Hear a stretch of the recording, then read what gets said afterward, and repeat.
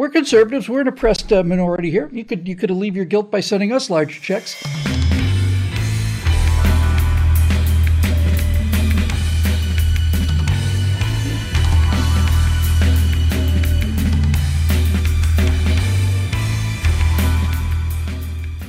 Hi, everybody. I'm Bill Whittle. This is Alfonso Rachel. You're watching The Virtue Signal. So we got to move, man. There's an opportunity to make some money. Money is sitting on the table, and these kind of opportunities don't just last there forever.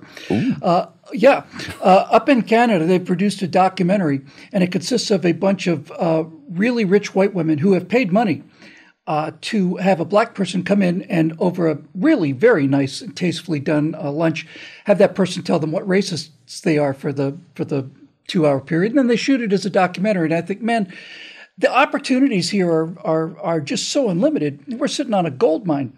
And by the way, we don't normally show clips, but I think in this one we're going to have to. So here's just a few seconds of this group neuroses. Let me get my popcorn. Let me ask you a question. How many of you would trade places with a black person in this society? Raise your hand. I don't know the answer to that. Well, it's yes or no. How many of you would do it? I know I wouldn't. I mean, I dated a Hispanic, very dark. No, I'm not talking about Hispanic. The question is, but I was going to have children. So I spent many years thinking of myself of having very dark-skinned children. Question is, how many of you would be willing to trade places in this society with a black person? I think I would. Absolutely. Absolutely. No. Okay. I'm not saying there's not racism. Absolutely not. It's just saying I don't see it. Yeah, but you know how racist this country is. Not to the degree that you do. Oh, no, you will never know. You know, in this country, we created the criminalization of black people. And when your skin is seen as a weapon, you're never unarmed. And that's why black boys and men and women are dying in the street with their hands up. I think my favorite thing about this is the black woman who's coming off, like she just walked off the plantation. Doesn't strike me exactly as Sojourner Truth in terms of the amount of hardship she's gone through, but let's put all that aside. There's a slogan that's been going on for a long time that says liberalism is a mental disease. And there is no question that this is neurotic behavior, right? This is just plain neurotic behavior. This woman is just talking, about how, I gave some real serious thought to having children with darker skin, and then they started getting into an argument about how much they realized how much they didn't realize how much white privilege they had and all the rest of the stuff, right? So when you look at people who do this voluntarily, as opposed to having somebody, put it on them, when you pay people real money to come to your house and tell you what a horrible person you are, I just don't know if there's any other definition than just this kind of classical Freudian hysterical neurotic. It's obviously attention seeking and virtue signaling and all the rest, but these people are nuts. Indeed, they are nuts, man. It cracks me up because these same people will be like, I don't like the Bible because it's judgmental. I don't like you Christians because you're so judgmental. Yet you're going to pay this person to come over to your house and judge you. Yeah, that's right. Yeah, it's, the irony. So, and I stand by, because there's a strategy to it, Bill. There's a gaslighting strategy to this whole thing. Right. Because I know you mentioned this before. Yes. It's like, I know people don't, especially on the conservative end, they don't like to think that there's such a thing as white privilege. And I'm trying to tell them, don't let the Democrats get away with that. When they try to throw out that strategy, use it against them because that is who they are. They are the party of white privilege. Use it against them. It's like, but they'll say, no, it's Democrat privilege and it's liberal and it's elite privilege. It's like, don't do that. Let them hang themselves with that. It will not be a reflection on you. If you keep fighting it, you will get dragged into it. Don't do that. Let them own it. Make them own it. Use that stuff against them. Make them pay for it. Well, these people of I guess that's probably the way to think about it. It's like, is there a better definition of what these people, of the dynamic that they're calling white privilege in action, than having a bunch of white women who are privileged enough to afford to have somebody come over and talk to them about their character flaws, right? Sure. We're talking, just before we started rolling, we were talking about first world problems. This is like zero world problems. I mean, where do you go from a position of, I am now so affluent and so, and my self-esteem is so low. You know, this idea of white guilt almost exclusively comes from extremely wealthy white liberals, because I think on some level they're fully aware of the fact that they get paid enormous amounts of money for essentially zero hardship, physical hardship, right? You don't hear a lot of farmers complaining about white privilege because farmers get up every morning and work with other farmers and black farmers as well, and they know they work for a living. You don't often hear construction workers complaining about this. I think so much of what this neuroses consists of is these people have such low self-esteem and have such a weak sense of self, and there's something called imposter syndrome, which I got to experience. I'll just tell you real quick, firsthand. When I was in college, I was a theater major, and I was in the same class as this young woman named Barbara Kearns. It was the most beautiful person I ever saw in my life. She's just absolutely stunning. A really good actress, too. Really good. And 3 or 4 years after we got out of college, we're all just still, theater majors, just scraping enough, pizza crust together to stay alive. And she got a job on All My Children. And she was getting paid $750 a day, which in, 1981 or something, 83, was pretty real money. And when I talked to her after a couple of, about a year of this, she was being recognized on the street, that kind of thing.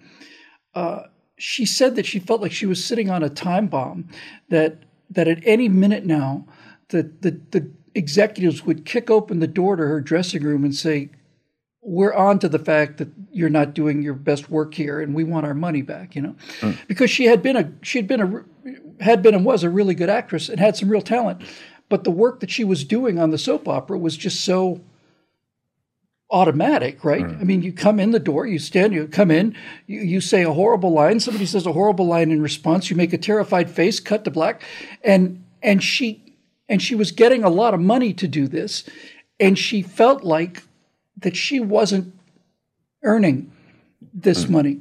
And that was about the only time I'd ever had like direct personal experience with this sort of, it's just, they call it the imposter syndrome, where you feel like you're getting paid for something that you're not earning. And that's the kind of dynamic I see here with virtually all of these people. I think that's why so many movie stars and Hollywood celebrities are so deep into this neuroses, right? I mean, they'll talk about things, and their politics demands that in order to show people that they're not, that they're regular folks that are down with the movement, they have a political set of beliefs that makes them identify with the oppressed. Yes. And then in order to not actually live up to that, because if they're going to actually live up to that, they'd give their money to the oppressed. But there are limits to how much we want to signal these virtues. So what they do is they make big public statements about these kind of things. And I think this is a way. You're familiar with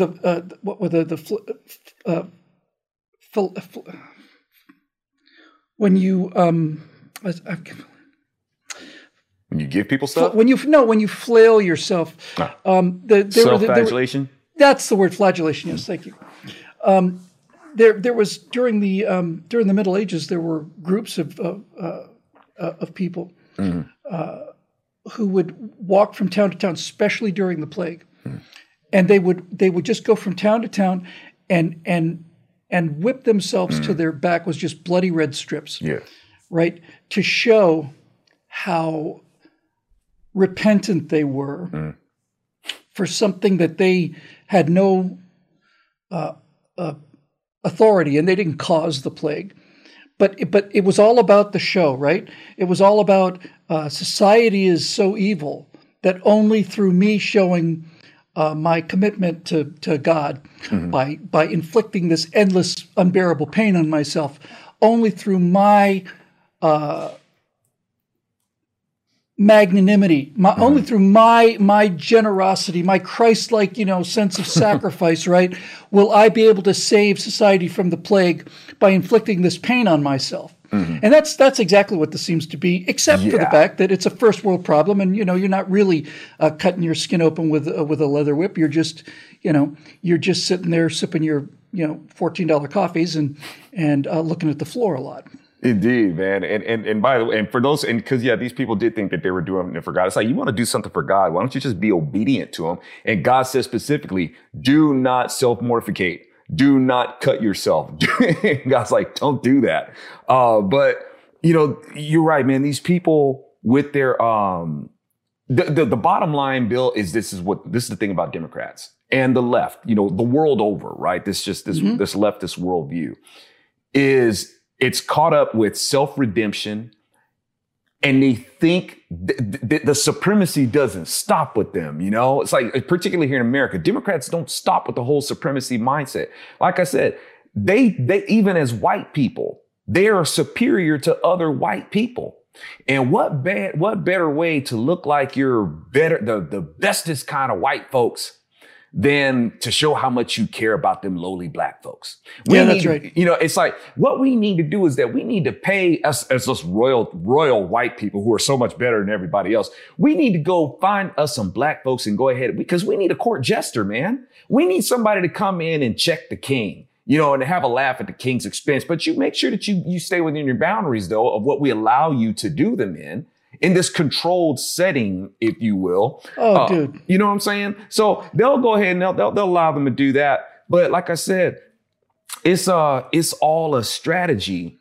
And the point of it is not to show how much they care about black people. It's to get white people in general, particularly the conservatives, the Republican voter, to start to resent black people. Divide and conquer, man, just like we did in Dias for Dungeon, man. Dividimus populum. We divide the people. That is what the Democrats do. And they are trying to make it to where black folks more and more do not trust white people, and where white people are more and more resenting black people, where we start looking at each other sideways in a grocery store and say, you ready to start some crap? You ready to start some crap? That's where they're trying to push us. And you just lit up on something to me where you said that they hire this person who knows her, the court jester kind of knows her place. It just really illuminated the whole dynamic for me. And the dynamic is, here's a group of, 7 or 8 or 9 white women who hire a black woman to come in and tell them how racist they are for a couple hours and for money.